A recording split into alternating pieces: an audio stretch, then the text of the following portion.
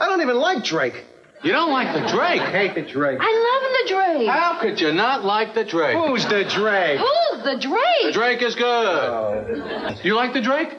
I love the Drake. Boy, I'm really starting to dislike the Drake. Hate the Drake. I told you the Drake was bad. I hate the Drake.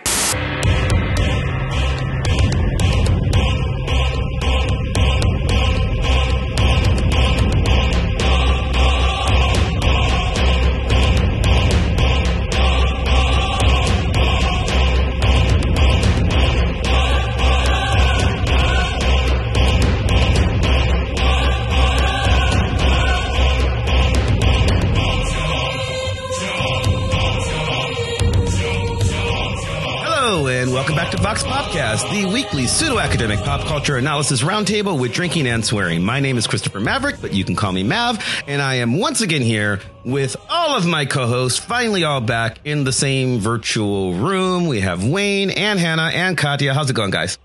Hey.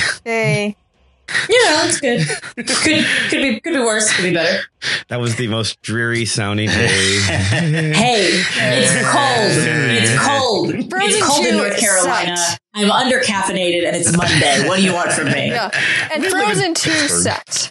I mean, come on. Yeah, so your blood is thicker because you're used to cold. Meanwhile, we are in the South and therefore are dying because it was like 34 degrees when I got out of my house this morning. I am black. My people are from a warm weather climate, and this is, and yet I can still deal with this. How long have you lived in the snowy north, sir? All my life. See, my ancestors are from northern Scotland, and I still hate this shit. So, yeah. Okay, well, so you're arguing that I've evolved, like personally, like I've and we all know better than that. To have, well, I mean, I don't know if I would say involved. I think it's more like a lateral move. Anyway, so nonsense aside, nonsense aside. So the nonsense. Have you listened to the show? I have. He's listened to it more than we have. I listen to every show like 4 times as I'm editing it. Yeah, I at least avoid the ones that I'm on because the sound of my own voice weirds me out. Yep. Yeah, me too, and I have to do it like every week.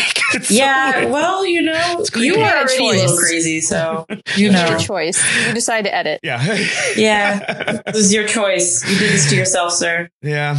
Anyway, so the topic. This one is sort of loosely based. Yeah, originally on something Hannah said on an episode, I don't know, 3-4 episodes back. But I think it goes to all of us, which was you made a comment. You and Josh, your boyfriend, were both on a show, and you both pointed out that you hated the movie The Shining, and then we made fun of you because you're wrong. I'm not. I'm actually very right. And if I think myself further, Hannah, if you keep pushing this, our friendship is in jeopardy. Don't do it. I will. There are so few films that are made in Oregon. The Shining happens to be one of them. The only thing that saved our friendship is that Hannah still accepts that The Goonies is good. I like The Goonies. Goonies never say die. And since Goonies never say die, I'm going to double down this and say Dr. Sleep, the sequel to The Shining, is better than The Shining because it actually has character development, a coherent plot. Which is something the book version of it lacked significantly. I've not seen Dr. Sleep yet. I need to. And a kitty. It also has a kitty. Basically, this is an episode that we're basically complaining about how Hannah doesn't like things. No, not just Hannah. Because here's what I think is interesting. Here's why I wanted to do this show. Because as much as I made fun of her on that episode and I'm doing so now, that's only because, I'm a mean person. But in reality, you're a mean person. Yeah, I am. In reality, I'm also a mean person. But also, there are many things that sort of I acknowledge are classically good or that, or important or high culture or important low culture or whatever. Things that I realize are supposedly good and I understand why they're good. And yet I still don't like them. So I thought, we'd sort of. Right. So it's like canonical quality versus personal taste. Right. I'm not wrong. Yeah. I'm not wrong in my critiques of The Shining. I'm genuinely not. Although there is another one that Hannah and I discussed that we agree on that falls in this camp that's more literary. Henry James. Henry James is definitely in this camp for me. Henry James is the worst. Well, and that's kind of what I want to do. I want to go through some things that are, sort of, classically understood to have quality, and we might even understand why they have quality on our personal level, but we personally don't like them. And then maybe sort of turn this into a conversation of what is taste versus what is critique. There's probably some Hogarth versus Adorno in here, which is meaningless to regular people. I think there's also some slippage between whose taste counts as critique, because I think that's where this becomes complicated. Is like, I think there's so many points where what counts as good it comes from a particular kind of taste that's a particular subset of people. Like, for example, like the New York Times review of books or something like that. Mm-hmm. Like, not that that's necessarily like the literary canon, but it is like sort of the books that are popular are often bestsellers and they're sort of like do well. But that's basically a particular, the New York Times readers and like their taste and what the reviewers think that their audience will enjoy. Mm-hmm. And one thing that I've noticed personally, and this is something that happens a lot, you have a big movie blockbuster comes out, and it's going to happen with comics and books and music as well. But I was thinking, anytime a movie from Marvel comes out and it does really, really well critically, you'll have all the fans who are like diehard DC Zack Snyder lovers who get very upset that, well, the DC movie didn't do well. And you can tell that all the critics are being paid by Disney because they all had the same opinion. And so it's like the MSNBC versus Fox News. Yeah. It's right. Obviously you're in the pocket, except it's not. And I think it's more, you sort of become a professional movie critic or book critic by having a certain aesthetic taste that makes you say sort of things. So like, for instance, there are things on my list to name a book that nobody ever reads unless they're an academic, because it's a horrible book. There's a book called Absalom by I read Faulkner, which I hate. It's a horrible book. Yeah. And now I recognize it's genius. I understand why it's an important book. I understand why it's canonized. No one should ever be subjected to this. No, one of my professors loves it, and he's wrong. And I've told him that to his face. And there's so many things that are like, I think, like, for me, it's Moby Dick. I love Moby Dick. I think it's a great book. I enjoy the hell out of it. I also understand why people find it really not entertaining. Mm-hmm. So I think that there's like, because I think that what we're talking about with reviewers and stuff is also true for sort of like academics and like culture nerds more broadly that are interested in like studying this stuff, either, as a hobby or as a profession. Like, I'm fascinated by Moby Dick partially because of its place in history, and also because I think he's a 19th century author that's basically like trolling the planet. Because that's my reading of Moby, and that's my reading of Melville. And if anyone wants to correct me, I will not listen to it, because I like the use of trolling there, because there's a whole fishing subtext to that. Oh my God, there we've is. Forgotten. We could talk about Moby Dick forever. We probably should. It's great. Well, because he's basically like making shit up. Like half of his whale facts are completely fabricated, and it's not even a novel. And the whale lobby is so upset over this. The whale lobby is very upset. Well, actually, like, I think weirdly what we're talking about, Moby Dick, is a great example, because like it's not really a novel. It's a collection of whale facts with some plot in the middle, which is what makes it unique and I think interesting to a lot of scholars. And one of the many reasons why it's canonized is because like his other novels like Taipei and everything, which are much more typical. Like that's the one that we read. But it's also precisely the thing that makes it unpleasant to read for most normal people. I acknowledge this. I think they're wrong, but I accept I accept it, kind of. It's Phony Bone's favorite book in the wonderful comic series Bone. So that's because it's the best. It's so weird. It's like you have a normal adventure plot, and then suddenly we're going to talk about the inner lives of giant squid for 5 pages. Like, what other novel does that? It's so great. There's probably some Lovecraft that does that, but that's right, but only because Melville did it first.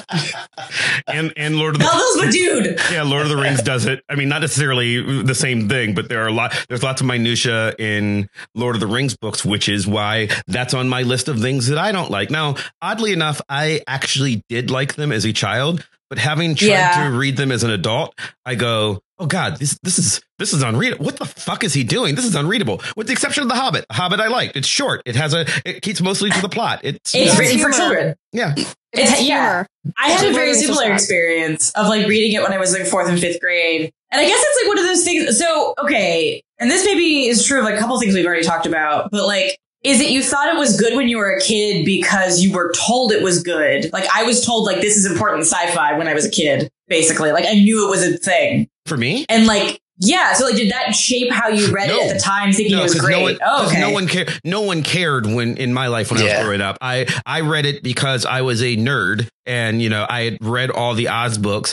I had read The Hobbit, and somebody said, I don't know, maybe this, and then I was into it. Yeah, I had a history teacher who turned me on to it, and at the time I was in high school before I read Lord of the Rings. And at the time I loved it, partially because in spite of all the comics I'd read in my entire life, I hadn't really been exposed to a lot of long form fantasy and novels. So that just kind of threw me headfirst into the genre.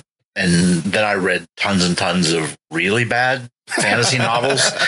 Yeah. See, I was the worst Lord of the Rings fan, which I would like started reading them before the movies started happening. So I got to be like, I was like the annoying kid that was like, that part of that scene in the movie was wrong because of blah, blah, blah. Let me pull out my highlighted volume of Return of the King.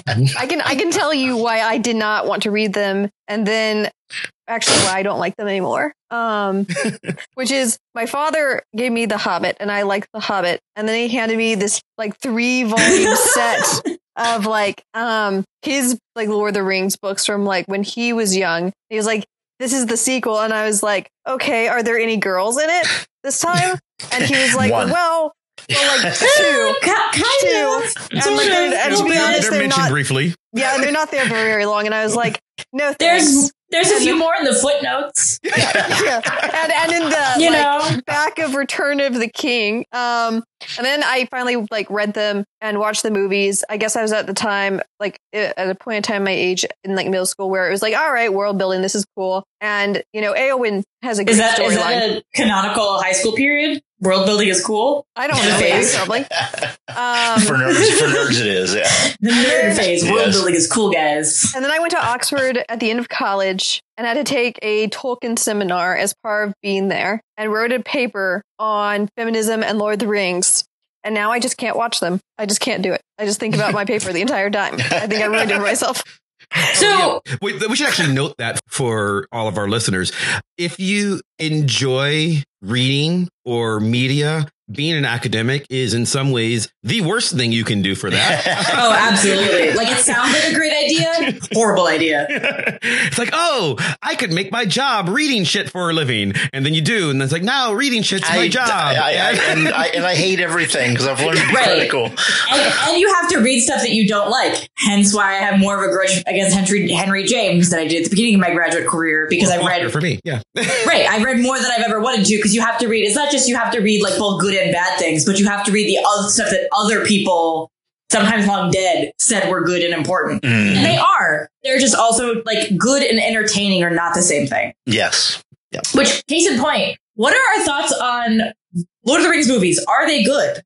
Sort of. Depends on what you. So that's one of the things that I think is interesting. Like, what's good mean, right? I enjoy 2 out of those 3 movies, and I enjoy 15 minutes of the one in the middle. Okay, I was gonna say, which one do you not like? The problem with Lord of the Rings, and this is like, it goes back to the books.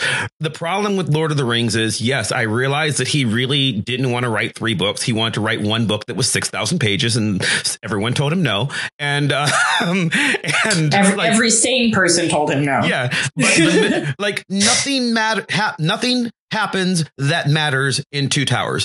It is 8,000 pages of people being lost in the fucking woods. I like Two Towers. There's more to that.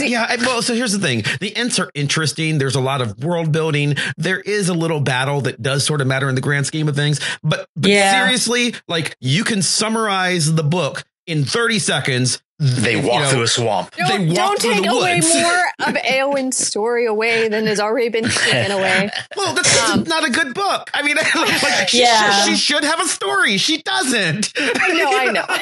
Yeah, she's actually much more interesting than a lot of the characters. Yeah. She's just like, I love that there's like basically a side story like, oh, by the way, there's this entire like battalion of lady soldiers happening. But over here, we must go to the more interesting things, I guess. I don't know. The swamp. But, over here, hobbits are drinking. Yeah. But, I actually wonder, good. Obviously, there are things, if you're talking about a movie, you can say there are certain things about it that are good. Like Frozen 2, the animation is beautiful. The music is not good. The plot sucks. Well, the plot is real bad. They took everything from Game of Thrones that they could, including the line, the things we do for love. And they smushed it into a child's movie. I'm serious. The end of Game of Thrones is the end of Frozen 2. That seems okay. I'm serious. I actually liked it, but I liked it. I enjoyed it. Hannah is not wrong. She is correct. That is what happened. I did Christoph's song that is every 80s song was in the hilarious. middle. I did enjoy that song. But it's not good in the way, I understand why a lot of people got sick of Let It Go, but Let It Go is a very good pop song that works very well in that first movie, and this movie does not have that. I will say, I say that I hate Frozen 2 with sadness, because Frozen is one of my favorite Disney movies, and Josh and I sing the soundtrack to the original on the way home every Christmas, and I just feel like the plot of this movie betrays everything. I am welling up here. My heart just grew 3 sizes. So I guess having a definition of what good means, because I think there's 2 versions of good we've come up with, or a couple of versions actually. So there's entertaining, which is a kind of good. There's influential, which is they've done something new that changes how other people create things, a la perhaps Melville. And then there's something there's influential, which I guess is also similar to important. Something's a seminal work. See, important. Is there any other right? Yeah, because I think there's also culturally relevant, right? Here's one. I guess to me that's what I mean by important. There are things that are important when they come out and then cease being important as well. Sure. Twilight. Yeah. I don't call that good, but it's. I mean, because there are things that are massively influential in a short term and then just sort of fall off the map. Mm-hmm. Yeah. I think that what I know you're going to roll your eyes when I say this, but Kant would say that if you think something is good, you're declaring that you think other people will enjoy it, basically. So you are judging something that you could see as universally being acclaimed or enjoyed. So you're not just saying, you're not just saying I enjoyed Frozen 2. You to say it's good, you actually have to think that everybody else will also think this. But is it everybody really? Because it's not actually everybody. It's an imagined shared everybody, a recommendation. Right, but what does that actually mean? Because I could say I would say that Moby Dick is good. I do not by any stretch of the imagination think that the majority of people would enjoy it. Well, and there's that personal interpretation of that as well. I can hear an album by a band I really like and think this is awesome, fully aware that most of my friends are not going to like it at all. Sure. Well, and there's also the flip side, which is, and again, so this is the entire point of discussing Kant is to criticize what Kant says and say what we agree with and what we don't agree with. Yeah, Our favorite TV show is based around this, right?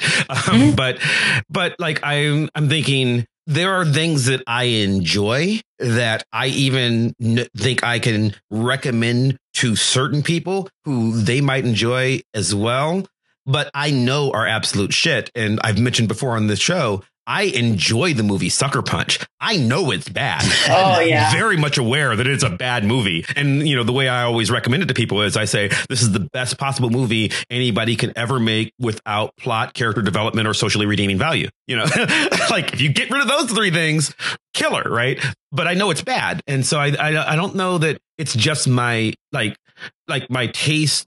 This is a thing that I enjoy watching while I'm drinking, which is a lot of media, right? Yeah, there's different kinds of enjoying too. It's there's deep intellectual enjoyment, and then there's also I want to zone out and watch Bob Burgers for 2 hours and not particularly switch my brain on. Yeah, like of course, like for the record, we talked about Kant in depth on episode 57. 57. Wow, you like can do that? I can do what? You just know episode numbers? I'm amazed. No, I pulled it up to look it up to cite it. No, Hannah, no, it's ingrained in your mind. You secretly have an eidetic memory. Just I'll link this in the show notes if I remember. And we, in that episode, because we don't want to get too much in this, like part of the problem with Kant and other like theories of taste is like there are always assumptions about like what kind of audience this is and what kind of taste you must have to be included in a community. And a lot of that has to do with like developing like class consciousness in particular. Because like a lot of times, I mean, Hannah, you can probably speak more to this than I can, but in terms like when the middle class is emerging from sort of between the lower and the upper classes and like class mobility starts becoming a larger part of Western culture, what cultural references you understand and know start being much more important, because it's basically about separating yourself from like the plebeians and entering society. I mean, like some of the issues we're talking about right now, like were largely debated in the 19th century over and again, like with sensation fiction. And if you don't know what sensation fiction is, it's because it was a genre that started in the 1850s and died out by the 1870s, basically. And it was kind of a proto detective fiction where people would do crazy stuff, and there would be evil twins and like mad women and murderous women and a lot of drug use and bigamy and what have you. And people did not all the appreciate best things in life. Right. So early Tarantino. It's better than Tarantino. Right. But Victorian Tarantino is what I'm saying. Sure. So like all the people who read like nice domestic fiction freaked out because they were like, oh no, the home is being attacked, because all of the sensation fiction always took place in like everyday life. So it brought like these terrors of bad behavior to the home. And the middle class is reading this, and what is happening to our taste? It's basically the same conversation in time like 50 Shades of Grey or something like that gets big now. Mm-hmm. So, or like, what heaven forbid social media and cat memes are destroying, millennial culture. We eat avocados and we're bad. Right. Yeah, I know. Because we like avocados too much. So we have just single-handedly destroyed the economy. I don't like avocado. There you go. It's not all just media. Avocado. Are you a boomer though? No, not boomer. Millennial. Millennial. But like people, I understand why people like avocado. I don't like guacamole. I think it's disgusting. What? I don't understand why anybody You're wrong. likes it. You're wrong. But this is the thing that you're just wrong. Guacamole is fucking delicious. What's wrong with you? No. Have you been the wrong? I'm somewhere between these two extremes a little bit, but. Have we discovered the truth behind the millennial non-millennial divide? Except for Wayne's an older Gen Xer than I am. Yeah, right. I'm at the very end of Gen X. I'm the vanguard. But you're not a millennial. No, I'm not. I'm definitely Gen Xer. But the thing is, it's sort of like it's not like I'm going to vomit if I have guacamole, but any dish that I've ever had that has guacamole in it, I think this will be better without the guacamole. I'm kind of with you. I don't hate it, but more often than not, that's my reaction when guacamole is in or on something. Or when someone puts some chips on the table and like, we've got guac. No, thank you. Guacamole and avocados are not the same. Yeah. Avocados can be used in many applications. And you're right. Yeah. But I don't. Yeah, same thing. If somebody has chopped up avocado and put it in a salad, I'm still going to eat the salad. But my head's going to be going, why'd you ruin a good salad by putting these avocados in there? I will tell you the thing that I hate that I have no argument for, and I know is irrational. Sure. Ketchup freaks me out. What? Ketchup freaks me out. Ketchup. Everybody loves ketchup. I'm afraid of it. You're afraid of it? I am afraid You're of afraid it. of ketchup. You shouldn't come to Pittsburgh again. Yeah, you've never been to our city, have you? I'm afraid of it. I have been to Pittsburgh. I'm afraid of it touching me. They let you in? They did. You didn't say that out loud. Oh, yeah. I wouldn't. I'm not a big fan. I'm not a big fan of ketchup either. Well, as we are speaking, Wayne is currently having an angry mob gather outside of his home in Pittsburgh. It was nice knowing you, Wayne. For the casual listener, two things matter to this city. One is the Pittsburgh Steelers. The other is Heinz ketchup. Yeah, and I'm not joking. And I'm enough of a Pittsburgher that if I'm anywhere else in the world eating out and there's a different type of ketchup on the table, I notice. Yeah, it's wrong. Yeah, I don't eat it, but I notice that it's wrong. If you were to open a restaurant in Pittsburgh and be like, oh, we serve Hunt's ketchup here, someone might stab you. Yes. So you're like, Wayne, you're like a lapsed Catholic who like, it's not that you believe, it's not necessarily that you like practice, but you're just sort of like, when you see sort of like something against Catholicism, you're like, wait a second. I feel exactly. I feel a deep uneasiness. Hey guys. Yes. Do you think it's going to be obvious that we record this right before Thanksgiving to the listeners? No. Never. I mean, to be fair, is this really that much more of a non sequitur disaster than usual? Non sequitur disaster. Why didn't we name this show that? I mean, that's like the subtitle of my life and autobiography. So what is the best, most critically acclaimed thing that you hate? Oh God! Did I actually hate? See, that was you hate, and why do you hate it? Yeah, I do. I have one that I actually. This is probably the only piece of media that I actually hate.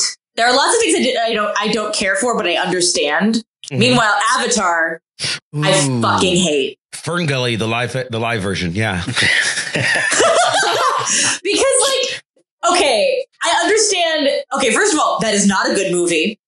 Anyone who looked the script is so bad, so bad, and I understand why everyone was it was visually stunning, but at the time I was much more of a science fiction scholar, and everyone, as soon as I said I studied science fiction, would be like, "Oh, you must love Avatar," and I was like, "No," because it's shitty, even more problematic Pocahontas.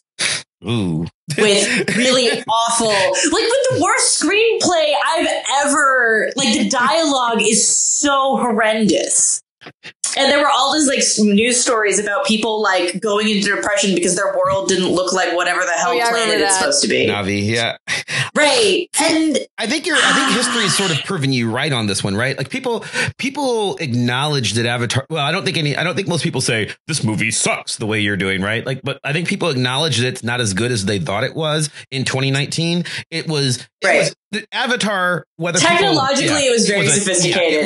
It was as a movie, it was a giant fucking trash fire. I 100% agree. Yeah. But I mean, I saw news articles praising it, what you were talking about. But the thing is, Avatar 2 is supposed to come out in 2 years, which they've been saying for years, right? And there's they're 18, yes. Avatar, he's making 8 of them or something, or I don't remember. I think it's why? Or something. Why? But even if you don't hate it, which I do, has the moment passed? Because anytime I hear people talk about Avatar, it's about the sequels, and they're like, I feel like the moment has passed. I mean, it was a fine movie, or I hated it, or I don't even care anymore. So, I think it's the reason to make it. I mean, the only reason in my mind to make a sequel for a movie like that is because the story is compelling. There is nothing compelling about that story. The world might be compelling to some people, but it was a movie that basically did well because it was from it was pretty. Special effects perspective was extremely attractive. You don't need the story, the world, anything else in that movie to do that. You just need a really banging special effects team. And everybody stole that technology and made much better movies in the next several years. Precisely. To the point where we eventually got sick of the technology. And now most people, I shouldn't say most people, I haven't done a survey, but a lot of people hate 3D now. I'm not one of them. I actually think when used correctly, 3D can improve a picture. I mean, the problem is that 3D wasn't used correctly a lot of the time. Right. Right. Mm-hmm. And I think that's which is, I mean, I would be curious to see what those movies turn into, because it's there was nothing memorable about that movie other than the fact it was pretty. I've not watched it again. I should watch it again to see if I don't really remember it. I know that my critical assessment of it at the time was, wow, this is basically Fern Gully. But I think I liked Fern Gully better, but I haven't revisited it because it's basically a bunch of classic sci-fi, Pocahontas, Fern Gully all mashed together poorly. Mm-hmm. And allegedly, he apparently stole a lot of the scene setting from a novel or something that was published a decade earlier. Mm-hmm. I just want to remind everyone that it was nominated for Best Picture. Yes. Yeah, I know, but didn't his ex-wife like She won Best Picture, yeah. Yes. won Best Picture? And that was a correct decision that the Academy made between the two. Yeah, was that for the Hurt Yeah. Locker? Right? Yeah, The Hurt Locker. That was actually quite a good movie. It wasn't like actually, another good example, The Hurt Locker, a movie that I like was very good. I enjoyed it, but is not the kind of movie that I'm like, yay, I'm excited to watch this. Mm-hmm. But it was like one of those things that's like, okay, yeah, this is a good movie. This is great. I'm not going to it's not going to go on my shelf of favorite movies ever, but it's good. Hannah, this was your question. So what is the thing that you hate that you think the most surprising thing that you think is, hate the most versus the most acclaim or whatever? I mean, I don't think it would surprise anyone, but I really hate Gone with the Wind. Oh God. Yeah. You're right. Book or I movie? mean, I get very irritated when people are like, yeah, okay, it's bad, but it's so beautiful. And it might be because I grew up surrounded by people who wanted to live in the antebellum South in that very specific way. Wow. Yes. Not me. Yeah. Just don't get married. I'm sorry, Mav, you did not grow up being a debutante? Excuse me. I did not I have to grow up being a revise my debutante. entire opinion of you. And Don't get married at plantations. There's a country band that uses the name Lady Antebellum, and don't they know what that means? And so just all those, all the myths of the KKK was actually about protecting women and they weren't a terrorist organization, even though they clearly and obviously were, are reinforced by that film. And I know that it was well made at the time and it was the blockbuster in its day. I cannot watch it for fun. I cannot endorse anyone else. It was in theaters for 3 years. Yeah. Oh, it's still, it pops up in my AMC list on occasion or theater of being in theaters for a day. Yeah. Well, and Gone with the Wind, I think, is also problematic in that it's often still taught as it's still taught as an important part of film history, which it is. But the problem is when it's taught just as an artifact of film history without the social contextualization. I can attest to this from firsthand experience. I could too. It's a problem. Also, I just have to say, well, because if you're teaching it just as I understand why instructors want to teach it just as an important film because they don't want to reinforce those things. But I think by doing that and teaching it just as this is a good movie, you're doing, as Hannah said, you're reinforcing all of the really gross politics that go along with it. I mean, there's no part of that movie that isn't gross, honestly. Even Scarlett's rise as a woman is predicated on her stepping on other women. But yeah, she's a trash human. Specifically black women, but also her sister and other things. She's just a trash human. And the domestic violence. And don't forget that it's the movie that people point to when they say that, women always want it if they're raped because Scarlett wakes up happy after she's forced to sleep with Rhett. It's disgusting on every level. And I hate it. And also it's super long and boring. On top of all the social things, it's also boring. And I guess I'm the only one who's read the book. The book is all of those things too. I've seen it. I'm pretty sure I haven't seen it in the time span that either Hannah or Katya have been alive on this planet. It is a long ass movie. It is a long ass book. It is not very good. I understand why, I guess, but I don't disagree with anything that you said. Well, I guess, with that film, though, I actually, I understand why it's this piece of film history. I don't understand why it's still taught in undergraduate film courses. It seems like there are way better, more productive films to talk about. I think it's what you were talking about before, where we have to separate when we say good. Are we talking about quality? Are we talking about enjoyment? Or are we talking about importance? And at the end of the day, it is. You cannot take away that it was in theaters for 3 straight years in first release because it was that important in a film. So importance alone. So here's one where I don't. But I think undergrad, when I'm talking about the undergraduate film survey, which is often, undergraduate surveys in general often ignore really important cultural objects specifically because they're problematic to teach. Yeah. I guess I wonder why that movie in particular continues to be it's assumed that it will be on every sort of American film history syllabus in a way that it was that big. It was Right, so but big that it even in a way that like things like Faulkner and Hemingway Like, are like often left off. I think that a good way to approach this is actually what my media studies professor did. And like he was teaching us a survey of like, you know, the development of American media. And we did not watch Gone with the Wind, but we like watched a couple of clips and discussed the history. And the entire time he talked about the gender issues and the race issues and how like the history of Hollywood like aligned with like the things we saw on screen. And obviously Song of the South, you can't legally get the full movie, but we also talked about Song of the South and, you know, the stereotypes in Gone with the Wind and Song of the South that were used by Hollywood, both outside of the film, outside filmmaking and like in films itself to reinforce dominant cultural narratives. And that I think also Gone with the Wind. Oh, sorry. Go ahead, Hannah. I thought that was like really important to learn. And then we didn't have to sit through that and we could actually watch like films that mattered. Anyway. Well, and I think Gone with the Wind is also, it's ingrained in a political and social way in, again, problematic to say the least, in a way that a lot of other films are, which I think that's also why it survives. Like it's a stereotypically Southern film in a way that, regardless of whether you want to propagate that version of the South, sticks in syllabi.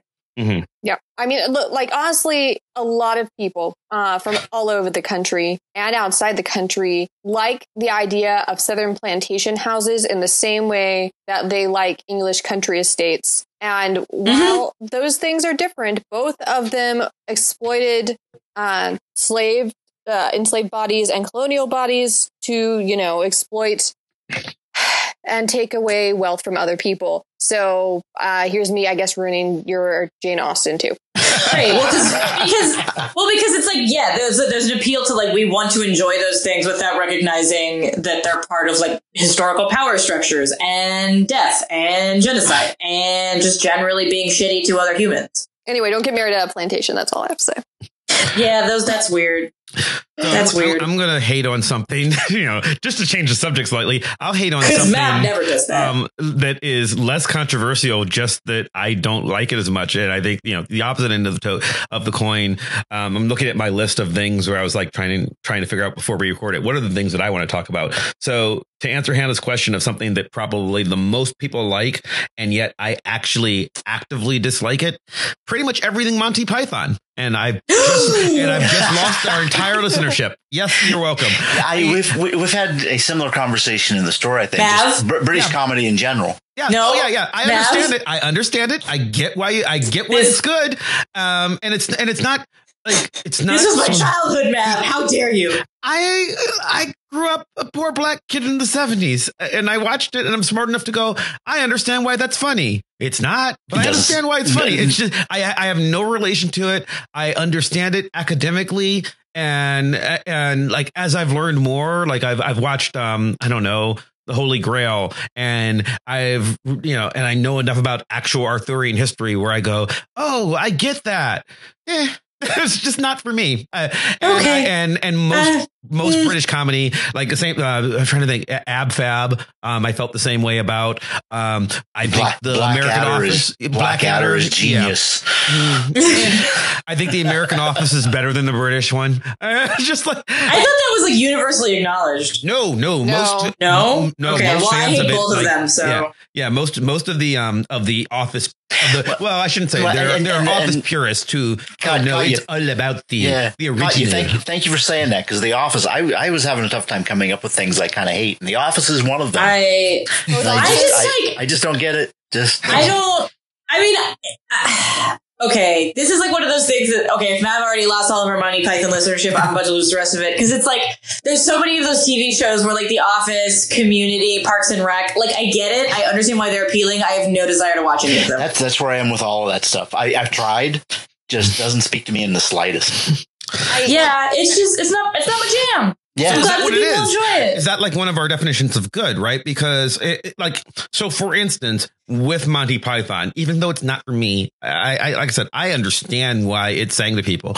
And Wayne, Wayne and Katya, I bet you guys understand why people like The Office. Yeah. Like you understand the significance of it. But I wonder if I'd ever worked in that setting. I was going to say that. It's like the comic strip Dilbert. That doesn't speak to me either. But maybe because it's not neither culture of you I have know. ever worked in a cube farm, right? Right. I have briefly. Okay, I have for a long time, and I guess part of it is like I don't enjoy like that cringy kind of like awkward humor. Yeah, like what's funny about it is making you feel like, oh god, why, like that kind of stuff. Like even actually the one was recently Fleabag. Yeah, that I just finished watching. I just finished watching that, and I enjoyed it. It was a very good TV show, but it was one of those things that like this is not my brand of humor. I enjoyed it enough to watch it, but I've been rewatching the British comedy show Coupling, which is a better Friends. I've seen Coupling. Yeah, I've seen Coupling, and Coupling's a rare example where I actually did like it. They did a lot of clever, really clever things with storytelling. Yeah, another one where there's an American remake which is sorry, it's just as good. They're okay. Yeah. It didn't last in America. No, I think for me, stuff like The Office also falls in like the camp that like it's of like TV shows that I arrived too late enough that there's no way it could possibly live up to the hype. That might be part of it for me as well. Yeah, like, and I often experience that with video games because I am a video game scholar, but I'm often slow to get to the video games because I usually see what people are playing and I play what I need to play for research as well as like what I play for fun. So things like, for example, Witcher. I know that Witcher is a very important video game. It is a very popular video game. It's very cool. I personally live on a show. Right. I personally find it kind of overrated. Like, I enjoy it, and I get why people who enjoy a different kind of genre and play style than I do enjoy it, but I'm just like, not my thing. Well, I mean, if you go back to that episode, which I'm not Hannah, so I can't just pull it out of the air, but it's, early on when we did that episode, I talked about it and I was like, oh, well, I tried to play this for the show and it turned out that it just made me feel stupid because I am not a good enough video game player to where this game works for me. It was a lot of work and I was like, I'm not enjoying myself anymore. And for me, it's like, not that it's like really difficult to play. It's just that it's a lot of tramping through the swamps in a way that I don't find appealing. Just like the Two Towers. Yeah. Well, it's weird though, because I really like Skyrim. I think actually somehow for me, Witcher has so much content. It's too much for me. Whereas Skyrim still has a giant ton of content, but it seems more manageable. I don't know. Also Halo, which I know, okay, all the gamers people are going to hate me. I've like never actually played through a Halo game because I grew up in a Sony household. Yeah, I played. I played. Did not do the Xbox. That's one of the few I have done, and I really enjoyed Halo at the time. Yeah, I couldn't figure out how to use my controller. My dad's soul would explode if I bought an Xbox. So you could call it work. I actually don't have one there. I have a PlayStation. I don't think that he would accept that as an explanation. Episode 16. That's where we talked about video games. I can Google stuff too.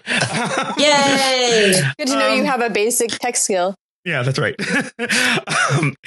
Well, here's one that, since you're talking about research, this is one that I think falls into the same camp for both me and Wayne, and I know he feels the same way about it, so I'm going to mention it. And this is, I think, where we talk about the importance to the medium and the skill and the greatness with which it's produced. And Wayne's probably guessed which comic I'm going to refer to right now. Jimmy Corrigan, the smartest kid on earth. Oh my God, it's fucking unreadable. Yeah, it's funny you mentioned that because 3 weeks ago, there's a new book by Chris Ware that came out called Rusty Brown. Yes. And I actually sat down and read it because I have never made it through Jimmy Corrigan. And I admire what he's doing. I get what he's doing. I understand why it's important. Jimmy Corrigan just so does not speak to me on a personal level. I found it difficult to read. My eyes are old, and there's a lot of really tiny fucking panels. If he could have done what that important thing that he was doing in like 50 or 60 pages. Maybe. But I read Rusty Brown and I got through it, and I liked it much better than Jimmy Corrigan. He does a lot of the same things. People who are really into Jimmy Corrigan are probably going to call me out on this. It felt to me as though it had more of a structured narrative to it that I could understand than Jimmy Corrigan did. I'm gonna admit I didn't even give it a shot. Yeah, I understand Jimmy Corrigan. I have a copy of it. I don't know if I ever finished it. I understand why everybody loves it, and I'm like, I'm done with this. In general, Rusty Brown is still not my thing, you know. Okay. But I read it and I enjoyed the experience of reading it much more than I expected to going into it based on Jimmy Corrigan and previous stuff. And I think it's just there's more of, and like big caveat, more of a quote unquote direct narrative to it than I got out of Jimmy Corrigan. But that's for people who are more invested in Chris Ware to determine and talk about than I am.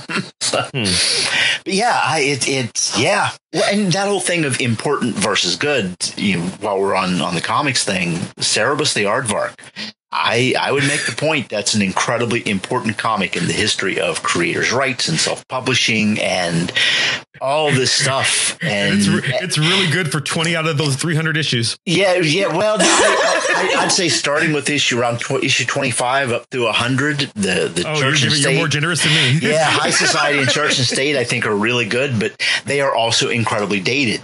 They were really good in 1984, but it is such specific parody that anybody coming to it now would be going, "What the fuck is he talking about?"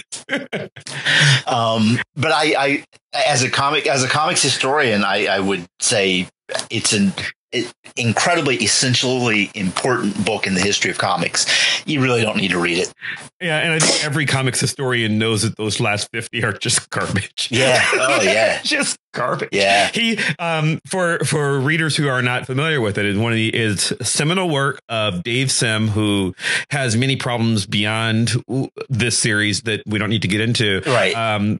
Political issues, but his importance was, he says, I'm going to do this thing. I am going to write an epic poem in comic form. It will be 300 volumes, and then we'll have a beginning, middle, and an end, and it will be the epic journey of the rise and fall of this great, monomythic hero who happens to be an aardvark. And he did it. And he said that when did he start? Like the mid 70s? Yeah, he started like in 77, but somewhere within the first 3 years, he said, this is going to be 300 issues long. Cerebus dies old, alone, and unloved in issue 300. And then he ran out of story in issue 250. Yeah, or well before that, quite honestly. Yeah. So he just keeps going. But Dave Sim as a voice for self-publishing and creators' rights, he's in the 1980s. He is one of the singular most important advocates of creators' rights in comics, and a lot of changes were made in comics in general for creators based on stuff he did and promoted. Yes. So he's incredibly important. Yep. But wow, don't dive into Cerebus for lots of reasons. I have a question. So just while you guys are talking, I was thinking, how do you guys think that your sort of like research and like interest as like pop culture historians influences your taste? And then how does your taste change your kind of like role as a historian or a scholar? Yeah, that's interesting, because I was reading a lot of Cerebus as it came out. I was a big fan for a long time, until I wasn't. and there are lots of reasons I wasn't, not the least of which is the story went on and he just lost me. But there were some of the political issues as well. I met Dave Sim any number of times at conventions back when I was self-publishing and wanting to do more of that sort of thing. We would send him copies of things we did. He always wrote back. He was incredibly supportive. My personal interaction with him was overwhelmingly positive. That's not true of everybody who had interactions with him. Very much not. Yes. Yeah, very much not. Without getting into too much, for the listener, Wayne is a white male. Yeah. That helps. That helps. That helps. Yes. Little something about Dave Sim, that would help him. Yeah. Yep. You're not visibly Muslim. Also would help. Yeah. That helps. Or Jewish. Not someone who ever wanted to date him helps. He's had many a personal problem that he has made into very political issues that he is almost unilaterally always on the wrong side of. Yeah. But your question it's important, because I bring him up in my comics history class, because I do think it's he's an important person needs to talk about in that context. And I can look back now, that stuff I was reading then that I thought was really funny and really dead on. I was also in that culture at that time. I got all the references. 30 years later, pulled out of it. It's like people reading Gulliver's Travels who know nothing about the political circumstances he was writing about, the parody that was taking place in that, the allegory and the parody. You still read it as a story, but a lot of it's just like, what the, this makes no damn sense whatsoever. I was going to say not Gulliver's Travels, but my favorite thing is when people read Jonathan Swift's A Modest Proposal and they take it seriously. Oh, God. Oh, that's always so awkward. It is serious. Like, we could eat children. The world gets better. For those of you who don't know, A Modest Proposal is a satirical, like, what would be, like, article? Pamphlet. Essay? I should link that in the show notes because I think it is brilliant. Yeah. Yeah. And it's proposing basically in order to solve like all kinds of political and hunger issues. And crime mostly, right? Hannah, you probably know better than I do. Yeah. That you eat children. I believe actually like the Irish potato famine. Yeah. Is that the context? Or something? I don't remember. It's mocking like the poor, like the way the poor were treated and the British policy toward the Irish in general, because not to get into British Irish history, which is very complicated, the British are dicks and they maybe should stop colonizing other countries. I understand. That would help. I understand children are much better with avocado. So. Yeah, What's brilliant about it is I've used it in classes for where I'm teaching like intro to freshman writing and stuff it's always fun to introduce it without explaining that it's satire, because like it is very well written and rhetorically hard to argue with. All of his points are quite solid. And it's the problem of here's why you cannot just use logic for an argument, because logically he's correct. If you have a problem with poverty and you have a problem with hunger, eat the poor people. Both problems go away. Specifically the poor children. Yeah. But it's really hard to say that the only, like this is where students miss the very obvious problem because they're not sure how to argue against it. And then it's like the argument against it is we don't want to eat people. It's horrible. But they miss that. It's great. My favorite is when students want to like argue in favor, like, yes, he was obviously correct in his own time, but the ethics have moved on, and they're like, he was wrong in his own time as well. Satire, my friends. You are not the first, like, quote unquote civilized generation to have existed. I hate to break it to you. I was gonna say, remember when we outlawed cannibalism in the 80s? Yeah. I too grew up gnawing on my neighbors. I don't even. Though I suppose as an actress, it's a bad argument to say we've moved on from this kind of behavior, because there have always been people who have been like, hey, there have maybe always we been shouldn't. People. Yeah, no, they're not. But like in any like section of history, there have always been people who've been like, hey, maybe we shouldn't enslave other people. Maybe we shouldn't treat women poorly. Build walls. Oh boy. Anyway, there have always been, yes. Well, and I think actually the modest, like now that you're talking, Mav, like the reaction of students is making me think, like, I think there is a challenge, especially when like what's good is specifically coming from like your professor or your teacher or your mentor. Is like, I think, and I've definitely had this experience in my classes when I've taught science fiction, there's a lot of objectively bad sci-fi that I love dearly. Sure. And I teach it often because some of the most important books in science fiction history are not necessarily super great. Mm-hmm. Like, not everyone's Isaac Asimov. Mm-hmm. But my students, I will occasionally even get in my like course feedback. It's like, why are you teaching us like mediocre to bad novels? And it's like, because this is a genre that was built on a lot of mediocre to bad novels, as is frankly like every literary genre and probably every media. Yeah. Like, you have to do a lot of dumb stuff in order to do good stuff. Yeah, some of it is that broader context. Mm-hmm. Right. Right. And it's like when this was new, like when something like, for example, Hugo Gernsback's book, which is horrible because it's basically like a novel basically meets a textbook, and not in the Melville way where it's fun and pithy, but in a Hugo Gernsback way where you kind of want to stab your own eyes out after page 2.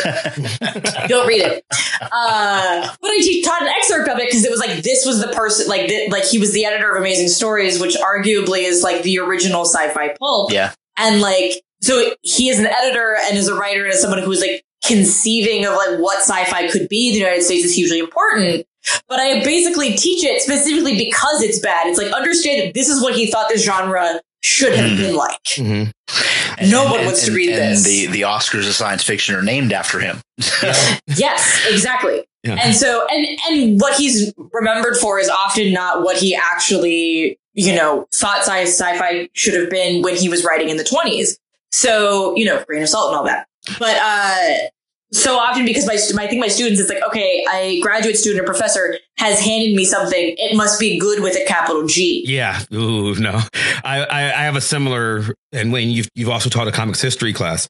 For non-comics fans, the Silver Age of comics lasts from roughly 1954 to 1970, give or take a year on either side. In that 15 to 20 year period, I would argue that not a single good comic book was published.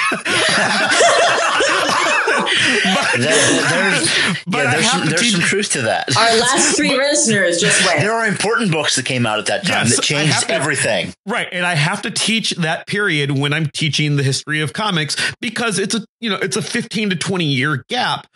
Arguably, everything is just crap. I mean, and when you read them, a lot of it's fun. A lot of it's tremendous fun. Yeah, but they're really This is how dated. I feel about like 1920s and 30s sci-fi. There's a lot of really fun stuff, and if you're like a sci-fi nerd, it's great. Mm-hmm. Yeah, but not in a way that's like this is good and should be preserved forever. I think it should be preserved forever, but you have to understand it was a different time. Yeah, well, it should be preserved, but maybe not read by everybody.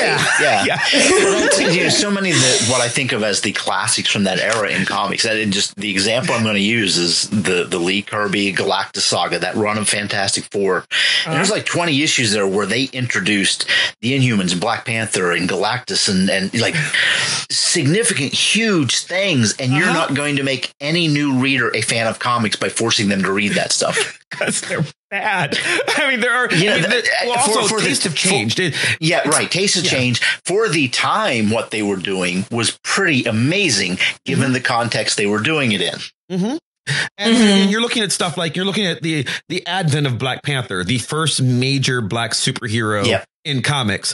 Those stories are awful. And if you read them in 2019, oh my God, are they racist? Now, do I think Stan was a racist when he wrote it? No. Stan was trying to be really, really innovative. And he was incredibly progressive for a 50-year-old white man in 1965. Yeah. But when you read it in 2019, if you're the kind of person who went and saw the Black Panther movie and said, "Wow, this is inspiring," I would like to know. No. Don't do it. Unless you really read the new one. Yeah, you have to really understand what you're doing because I recently wrote a chapter for a friend of the show, Joe Dorowski. He publishes a series of books called The Age of Superheroes, and he's doing one that's coming out next year on Black Panther. And I wrote a chapter on the period of time in Marvel comic books where Black Panther, a character who is designed to be he's designed to be a progressive black superhero and something that young black men reading comics can look up to, decided to change his name to Black Leopard so as to deassociate himself from the paramilitary activist group called the Black Panthers, which he didn't want to be political. That's a comic book that appeared. It is, and I wrote about it, and I wrote why, and I put in the cultural context of the actual Black Panthers, of which Stan was unaware when he chose the name. It is a weird coincidence, and he says he was unaware. I believe him because I do too. Yeah, that the first appearance of the Black Panther happens. The first appearance of the Black Panther happens 2 months before the Black Panthers as a whole received national recognition. Now they existed, and Stan was living in a fairly Yeah. You know, he was living literally 1,000 miles away in a Jewish community in New York from where it was happening in California. Working in comics. Yeah, I can't imagine that he's exactly like hanging out in a lot of like black activists. It's a coincidence. And then they kind of go, oh, no, we want to keep ourselves away from that. So they changed the character's name so as to not be political for a character that they had just invented to be political. And then that story where they changed his name is literally all about race relations. The entire story is about apartheid. It's so crazy. But things like that happen and you kind of go, what were you? Who was it? But like, it's what they were thinking was they were trying to do something really, really innovative for that time. And it's just aged very poorly. Yeah, sure. Yeah. But I love those things. This is the difference. This is stuff that I love that I understand why other people would hate. Well, it's like stuff that's like so like I really love a lot of like Edgar Allan Poe, like his sci-fi stuff, which is admittedly really weird. And a lot of my students have like very mixed responses to it because they're used to like sci-fi with sort of like rocket ships and everything, which is very much not Poe. Although there are kind of rocket ships. But anyway. I am on the opposite end, I think, of this in that I teach a portion of like what is called the canon that people think is like the great novel, the 19th century British novel. I don't think so. But people like F.R. Leavis literally wrote books in the 20th century called The Great Tradition. And like I said, look at Jane Austen. Jane Austen is the epitome of writing. She is the best. You cannot get better than Jane Austen. You complain about her a lot. But you know, like I think that we like sometimes forget that canon formation isn't just about like the best or taste or what was most popular, because if it was what was most popular, Jane Austen would not actually be on the list. It's also about what values. Actually, most of the canon wouldn't be on the list. Yeah. Like The Great Gatsby wouldn't be there. Yeah. Like it's about what values that literature holds or like upholds or like how it reflects an ideal kind of national canon or, what have you. It's about like what, to a large degree in some fields, what old white dudes in like the institutions decided they wanted us to read. And not necessarily even sort of, it wasn't like it was a grand conspiracy or anything. No. It's just sort of they got to choose. And so they did. And it's the things that were important to them. And I think that I mentioned earlier, the critics having the same taste, like you sort of become a film critic by studying film. You become a literary critic by studying literature. And part of what we do is we sort of learn conventions and tropes and how they fit together in culture. And you learn a way of appreciating certain things that sort of, I mean, like when we talk about what's an Academy Award picture or what's a Hugo winning sci-fi novel, they're sort of things that you learn to look for. It's a certain aesthetic that you learn to appreciate that fits within either the high culture or low culture of that medium. But it's not necessarily the same as what you enjoy. If it was what you enjoy, I couldn't enjoy Sucker Punch. I just think it's fun, right? Like that's and I would enjoy.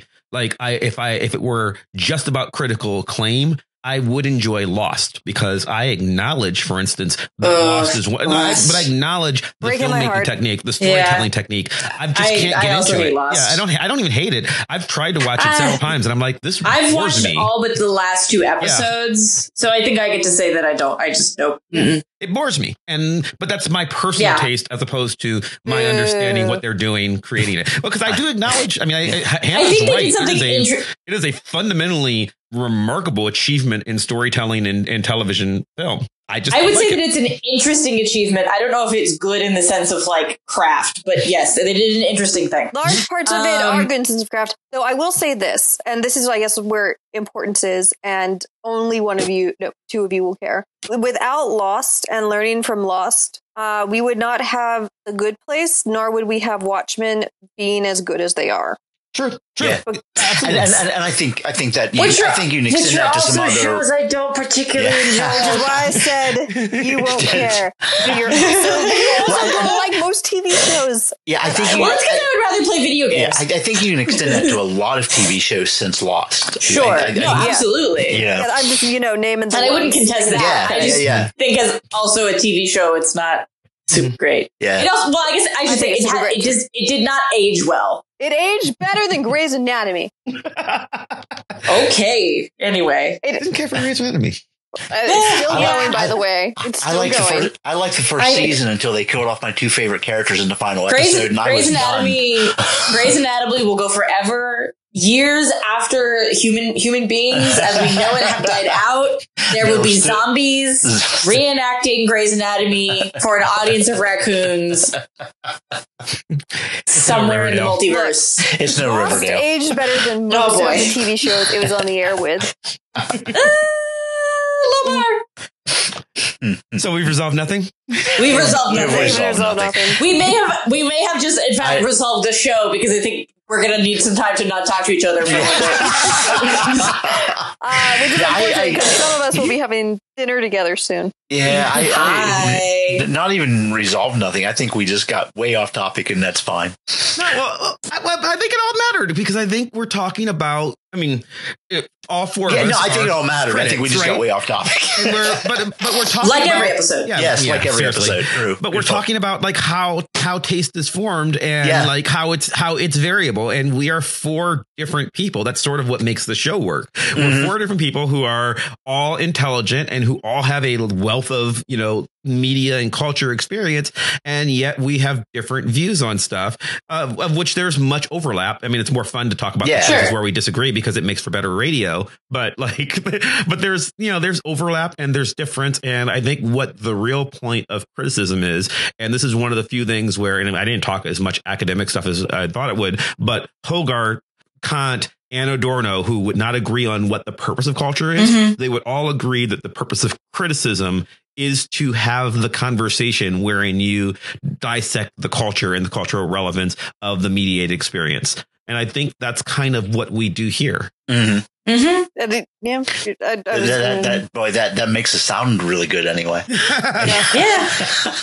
Well, and I think this is something I wanted to flag, Mav, what you were saying earlier, and maybe we can, just as a final thought, is that I think part of what we're talking about is also the training that makes you into a film critic. It's also, though, that you have to talk the talk so that you are taken seriously by people who are already film critics. Yeah. Culture, like many other fields of knowledge and inquiry and all that stuff, is inherently conservative in the sense that you kind of, in order to be able to practice it as a profession, you have to speak the language of that profession that inherently ingrains in you certain ideas until you get to a certain point in your career where you can say, like, well, fuck that. I don't actually like any of this shit.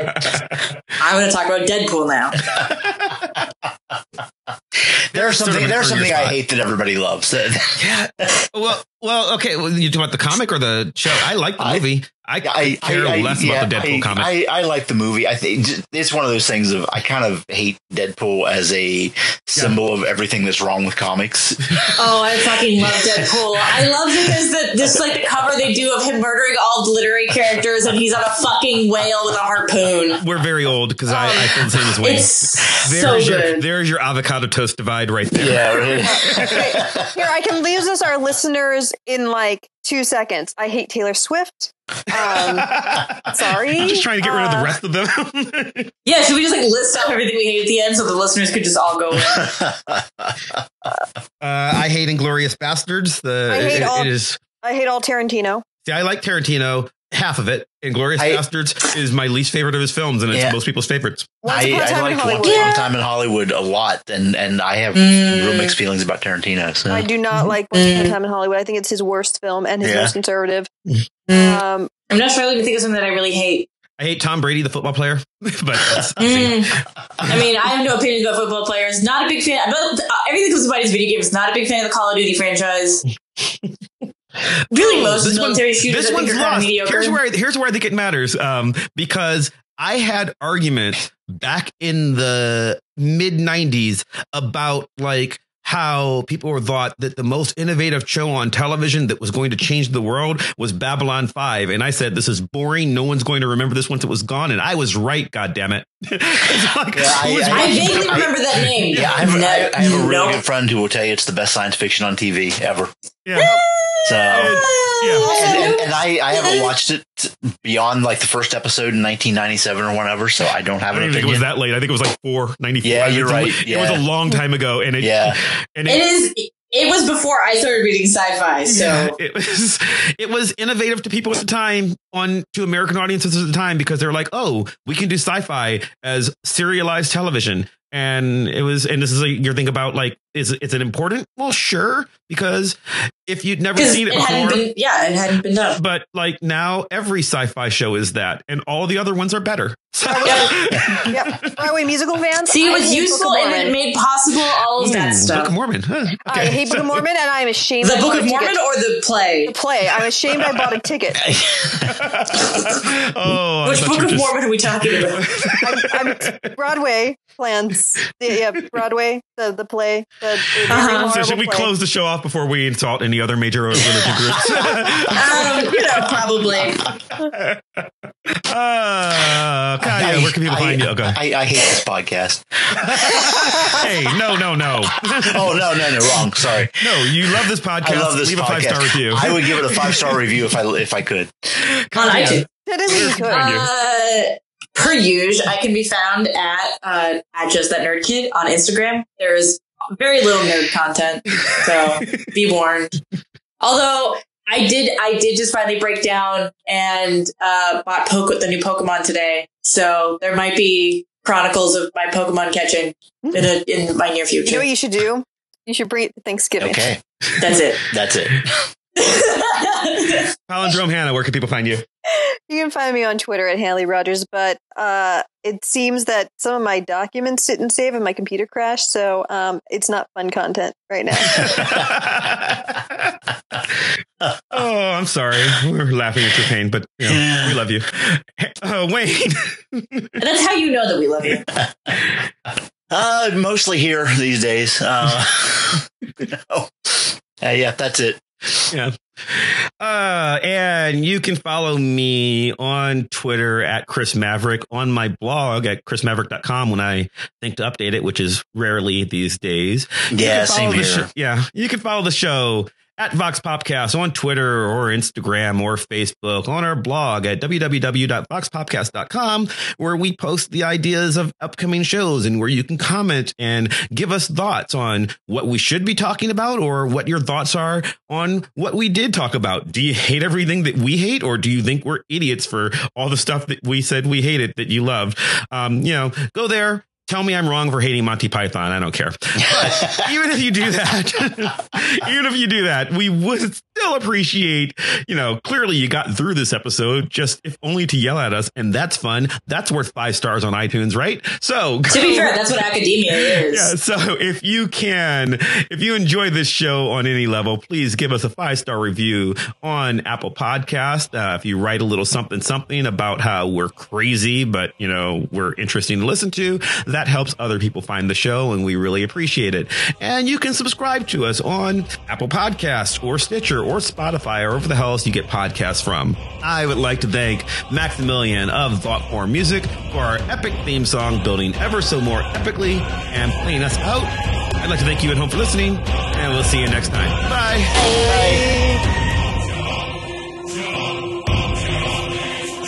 I hate the Drake. Everybody does.